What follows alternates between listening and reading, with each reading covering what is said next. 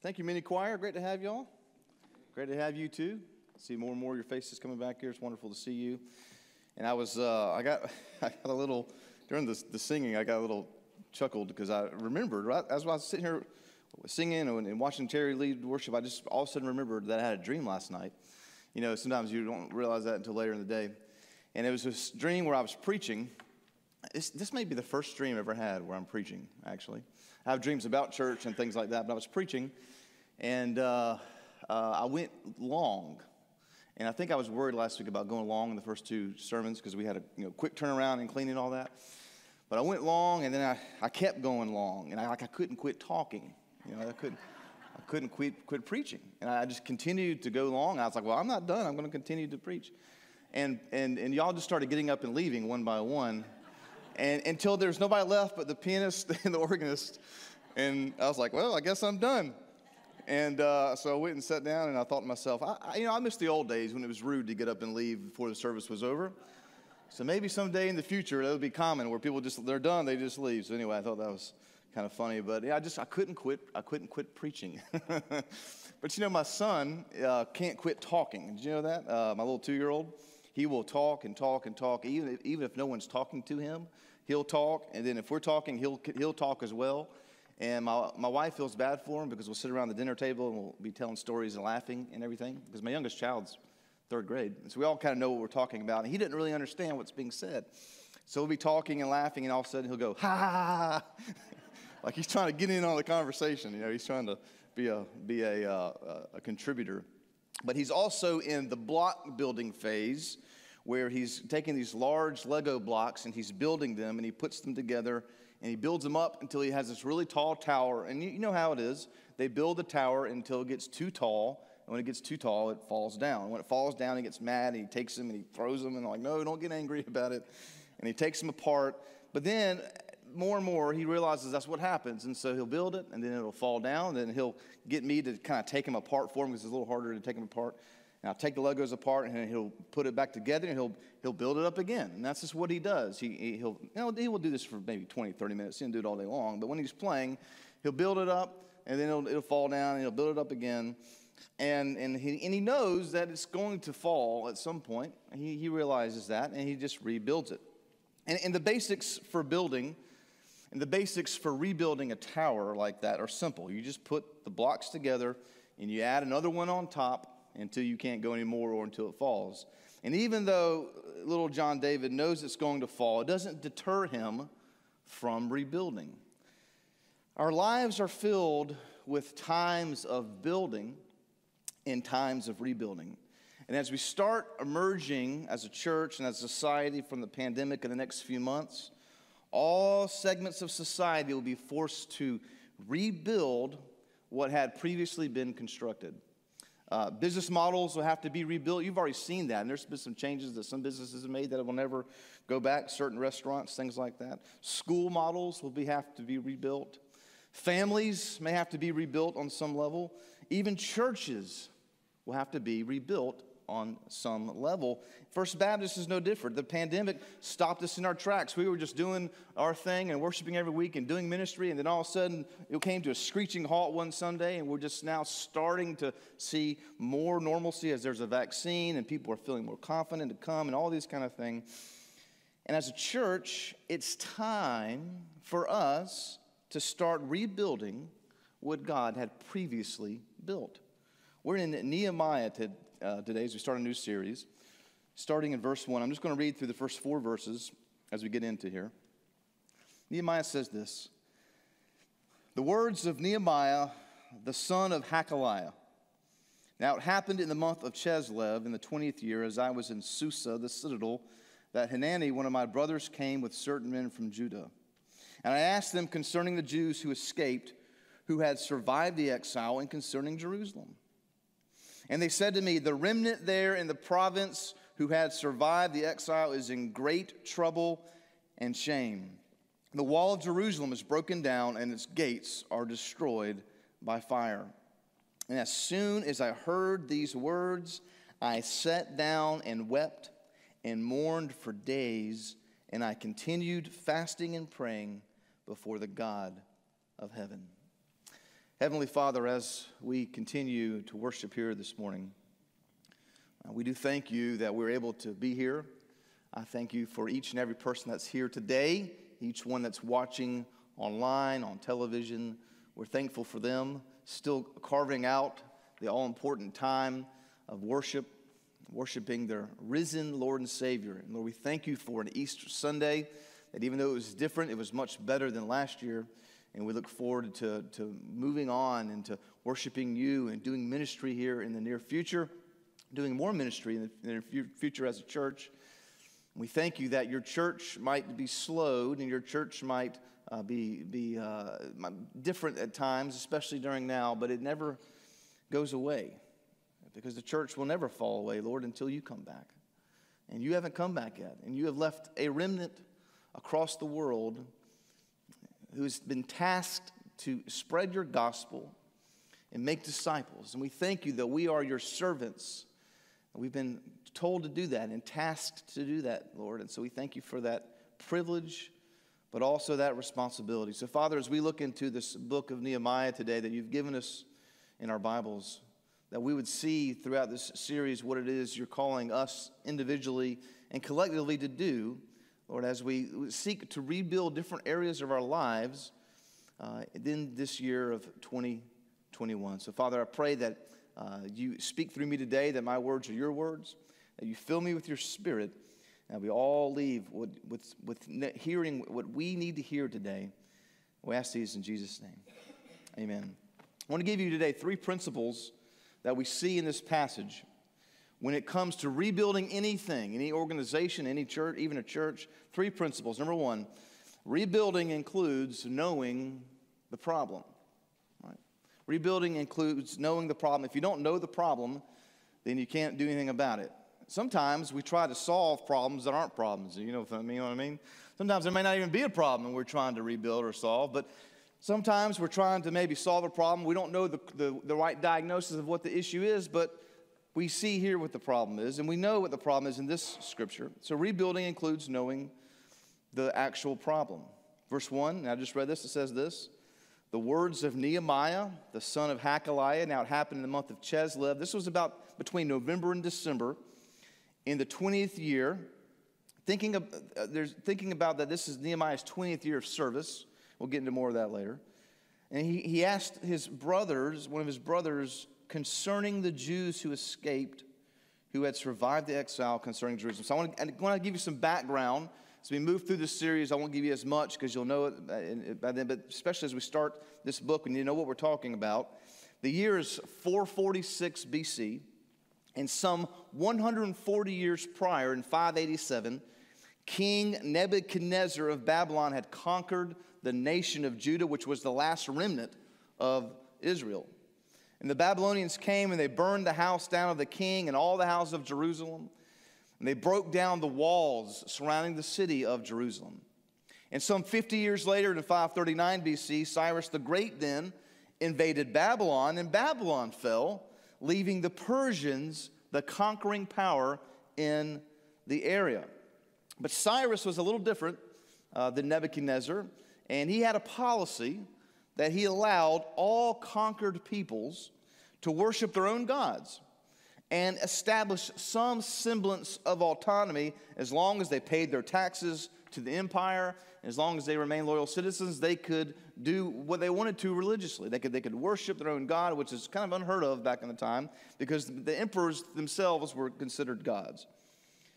And those who had been uprooted from their homes were encouraged to return to their homelands and reestablish their religious practices. This is where the book of Ezra takes place, which is before the book of Nehemiah.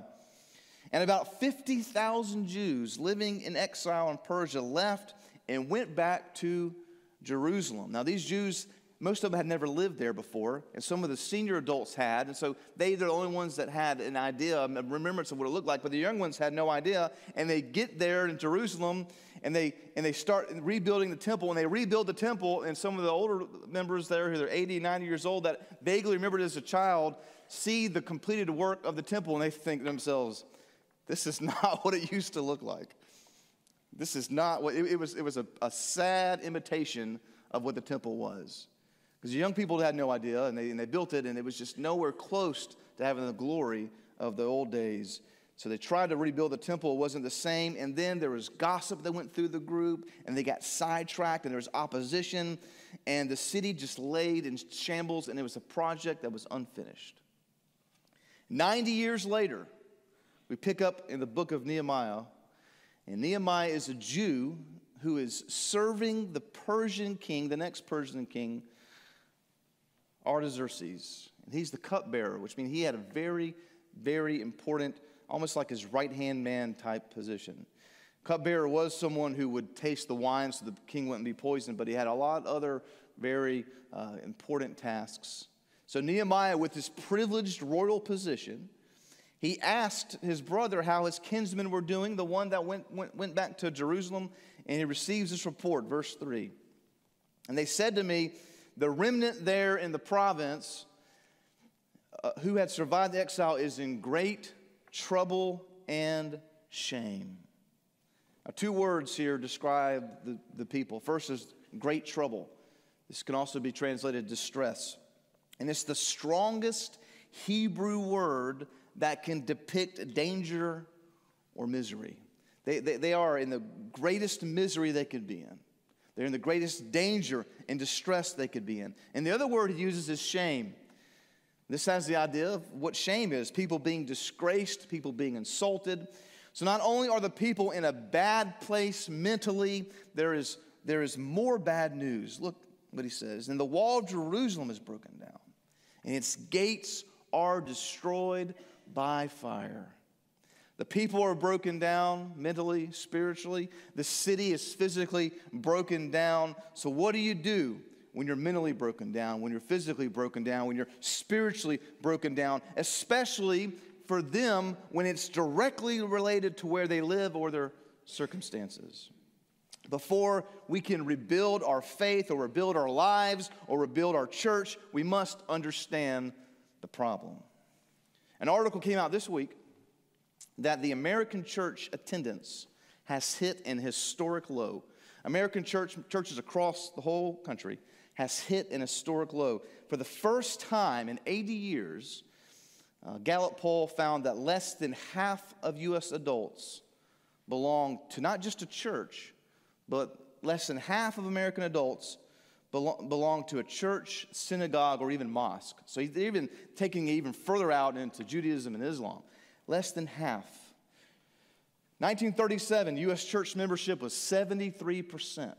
1937, 73%, and remained near 70% for the next 6 decades before around the turn of the century, 21st century, there was a steady decline, and by 2018 it had dropped to 50%, and 2019 dropped to 47%. Now this is not even taking into account the pandemic. This is before the pandemic. In 2019, it dropped to 47%. And a decline in membership is due to not only a decline in religious Americans belonging to a church, but also an increase in Americans who do not follow a religion at all. Even more statistics says this. Over the past 2 decades, the percentage of Americans who do not identify with any faith has gone from 8% in 2000 to 13% in 2010 to now 21%. No faith at all. 21% of Americans. The trend is likely to continue as church membership is strongly correlated with age. 66% of Americans born before 1946 belong to a church. 58% of baby boomers do. Gen X is 50%, which is actually shocking to me. I'm Gen X. And 36%, I figured Gen X would be lower, but 50% of Gen X and 36% for millennials.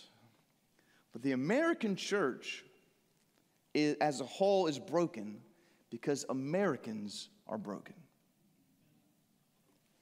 Over half of Americans are walking around living this life with no hope in a God of any sort, let alone the one true God. And so as we emerge from this pandemic, we can bet those numbers now are probably even worse. I would not even want to know what they are. Rebuilding the church or even the country includes knowing the problem, and the problem is people are not worshiping God. Number two, rebuilding includes praying to God. Praying to God. So many of our answers to life's problems always seems to go back to prayer, do they not? But we have to continue to be reminded of this day in and day out. Look at verse 4 says, Nehemiah, as soon as I heard these words, I sat down and wept and mourned for days. And I continued fasting and praying before the God of heaven. Now, we have seen this decline in Christianity in America and church going slowly over the years. We've seen it happen, and we've read articles, and we know with our own eyes about it. So when things happen slowly like this in front of our own eyes, we don't necessarily have an emotional response because we've seen it happen. Right? Well, I don't know what Nehemiah thought he was going to hear. I don't know if he thought he was going to hear that the Jews in Jerusalem were thriving. But what he heard was so shocking to him that he wept. And that not only did he weep, he mourned. And he fasted. He cried. He took days to mourn the situation. He fasted. He prayed to God. He didn't fast to lose weight. He fasted because he literally could not eat, for the sorrow had overwhelmed him. You've been there before, where you've been so sorrowful you can't eat. That's the type of fasting you don't plan for. Because you're crying and you're praying and you're mourning. And so instead of viewing prayer as some last resort, Nehemiah viewed it as a first resort, so to speak, a first step. The first thing he did after mourning and having the appropriate emotional reaction, he goes into a prayer time to God. So I want to show you today some subpoints, 4 attributes of Nehemiah's prayer that we can emulate when we face a rebuilding situation. 4 attributes. We already got one on the screen here. Number 1, Nehemiah's prayer addresses and acknowledges God. Addresses and acknowledges God. He says in verse 5, so I said, O Lord God of heaven, the great and awesome God who keeps covenant and steadfast love with those who love him and keep his commandments. This is his salutation in the prayer. He didn't just say, "Oh Lord," he says this, "O Lord God of heaven, the great and awesome God who keeps covenant and steadfast love." He got all these titles of his character and his attributes. This is a prayer that is dependent on being who God is, knowing who God is, acknowledging that God is the true power. He is the higher power. He's a God who keeps his covenant. He keeps his agreement with his people. Do we really have faith that God is who he says he is? When we hear bad news about the church, do we just think to ourselves, oh, well, that's how it's going to be. I can't do anything about it. Countries change, churches change, this is where we're going to be.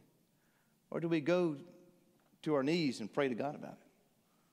That's what Nehemiah did. He addresses and acknowledges that God is still the God in charge. Amen. He's still the God in power. He's still the God reigning and ruling over all. And he tells him this. Secondly, next thing he does is he confesses the sins of Israel. He confesses the sins of Israel. Verse 6. He says, "Let your ear be attentive and your eyes open to hear the prayer of your servant that I now pray before you day and night for the people of Israel, your servants." Confessing the sins of the people of Israel, which we have sinned against you. Even I and my father's house have sinned. We have acted very corruptly against you and have not kept the commandments, the statutes, and the rules that you commanded your servant Moses. Now, even though God had been faithful to his covenant with the Jews, the Israelites have been unfaithful. Much of the Old Testament is about this. Much of the Old Testament is God says, do this and you'll be blessed. If you don't, there'll be judgment. And then they would go off the rails. They would turn away time to time. Sometimes they'd come back, then they'd be led away again. And most of the Old Testament prophets were about returning to the Lord. Return to the Lord and he will bless you. But if you don't, there will be judgment. And so the fact that Israel and Judah were destroyed was part of God's judgment on the Israelites. And their current exile, their current misery, were a direct result of their sin against God. And he clearly says this. Now, interesting thing about Nehemiah is even though he wasn't alive when these things took place, the exile he's living in, he wasn't alive for that. None of them. They were suffering because of the sins of the past generations.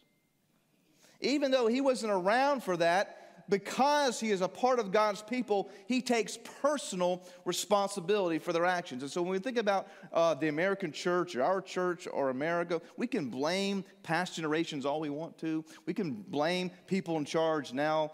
But Nehemiah took it on himself. Took responsibility for it. When's the last time we've done that? No, I'm part of this too. We're all on the same team. We're all God's children. If God's church is shrinking or declining in some way, then it is up to me. I'm responsible. This is what Nehemiah says. He realizes they're all in this together. So we confess our sins, not just our own sins, which he does. He confesses the sins that Israel had made years ago. Number 3. The next part of his prayer is he asks God to restore his people. He asks God to restore his people. Verse 8. He says, remember the word that you commanded your servant Moses, saying, if you are unfaithful, I will scatter you among the peoples. This is part of the promise that he said. And guess what? God did it. And they're living in it. But look what Nehemiah says. He says, remember the word that you said to Moses, verse 9, but if you return to me and keep my commandments and do them, though your outcasts are in the uttermost parts of heaven, from there I will gather them and bring them to the place that I have chosen to make my name dwell there. Nehemiah reminds God that he was faithful to his promise to scatter them, but that he would also be faithful to his promise that if they returned to them, God would bring them back. And the good news is he will. Nehemiah is banking on that. He says, you said you would do this and you did, but if we turn to you, bring us back. And guess what? God will. We don't live in a hopeless situation where we just say, well, society has changed, the world has changed, it's just not going to get any better. Now, that's what Satan would want you to believe. You never know when you're just a step away from a revival. The first great awakening in the United States in the 18th century, 1700s, America was not some Christian place of just peace and bliss. It was not that at all. It was worse than we are now, believe it or not. And the first great awakening went through cities and towns and states, and all these people were saved, and there was a wave of gospel new life going through America. We forget that. This is in the colonies way before we ever were Americans. And that great awakening enabled our country to be established on Christian principles, morals, and values. So we're never too far gone. And we can ask God that if we turn to you, he will bless us. Well, who are God's people? Well, he says here in verse 10, they are your servants and your people, whom you have redeemed by your great power, by your strong hand. One of the reasons I think the American church, and I'm not talking about First Baptist, I love our church. I feel like we're strong and healthy as much as we can be as sinners. One of the reasons the American church is so weak as a whole, I believe, is because we don't view ourselves as servants. We want God to serve us. What can we get from God? What can we get out of God? What can I get out of this church? What can I get from this church? What can I get from Jesus? Yes, salvation on some level is about you because you have to be saved through Jesus Christ. But the moment you cross over from death into life, the moment you have salvation through Jesus Christ, it is really no longer about you. It is about you being a servant to the Most High God. And then going making disciples and ministering to other Lord and Savior. And it's not yourself. It's Jesus. And He is the King. We are His servants. Any kingdom where the servants think they run things, it's not going to go very well. But we know who the King is. We know where the power lies. And we know our role, that we were redeemed by great power and strong hand. God will restore us. This is Nehemiah's prayer.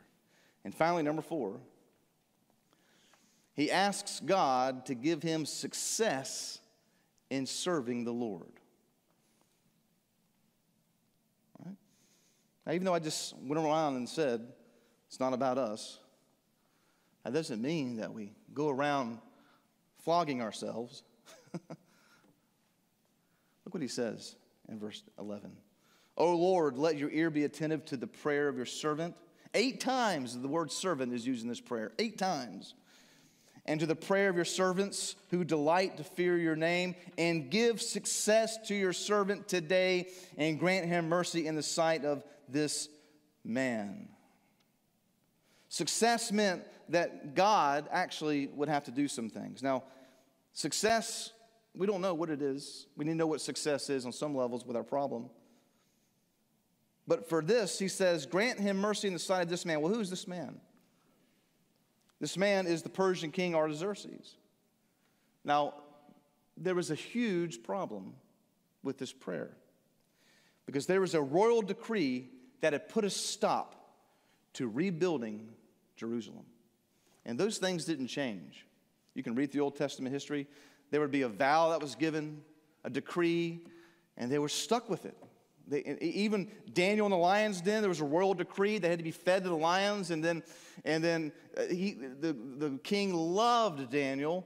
You know how the story, the people told on him, and they threw him in there, and the king wept because even though he gave the royal decree, there's nothing he could do about it. Didn't want Daniel going in the lion's den, and God miraculously saved him. So these things didn't change. And there was a decree that said you could not go back and rebuild Jerusalem. And this is what Nehemiah is facing when he prays this. And he says the goal is to go back and rebuild. That's the problem. That's what we need to do. He says, Lord, give me this. Give us this. He didn't just say servant. He says the servants, all of us, give us this because I might be the cupbearer to the king of this area, the most powerful man in the area. But there is a God in heaven who is more powerful than any earthly king. So that's what he says. Ask God to give him success in doing something that seemed like it would not be able to be done. And finally, number 3, rebuilding includes playing your position. Or being the member of the body of Christ that God's called you to be. The body of Christ. So many different parts of the body. It's like 192 bones in the human body, is that right? Think of all the different parts of the body you have. God takes all these people with different backgrounds, different family situations. Not even everybody in this church is even from here anymore. We got people moving down from all places into Charleston. Puts them all together in the body of Christ. Gives each person a role, a gifting to serve the body. And Nehemiah's was important. Look what he says. Now I was cupbearer to the king. This was a position of great privilege. He had the insight to the king. He was with the king all the time. It was an administrative position. Yes, he was tasked with tasting the wine so the king wouldn't be poisoned. I don't know if I'd want that position or not. But it involved him understanding where the wine came from. It involved him understanding people. knowing who was around the king. He had great insight into the kingdom. He had great access to the king himself. And so he did what he could do with what God had given him, which was a great responsibility, a great privilege. Where is it in your life? What can you do? What can you do as we seek to rebuild different parts of our lives? What do you need to pray for today to be rebuilt? Is it a family situation? Is it a job, employment situation? Is it just a concern over our city, our state, our country? Is it our church? Is it the American church? What is it? We're going to have our invitation today. And I don't normally do this because I'm sitting down front and I'm there to pray for you. And I don't ever get to pray myself because I'm praying for you. And I'm going to lead us. I'm going to sit down right here and spend a few seconds, minute praying for our church and the gospel in our area. And I want you, if you're able, to join me. I want you to join me. You don't have to come down if you can't, but if you can, down to the front here today, asking God to remember his people as we turn to him, as we rebuild the things in our life that need rebuilding. Heavenly Father, as we close our time together today, Lord, we thank you for being the God that is over all the kingdoms of the world, all the powers and principalities and authorities. And your word says, if we humble ourselves and seek you, you'll bless us. Father, I thank you for this body of believers. What a blessing they are to my life. And that we could also be a blessing to our community. We know that, Lord, that the evil one wants nothing to do with it. Wants to keep us on the sidelines. So whatever our situation is, Father, that we would be able to go to you and pray, and that you could use us to do our part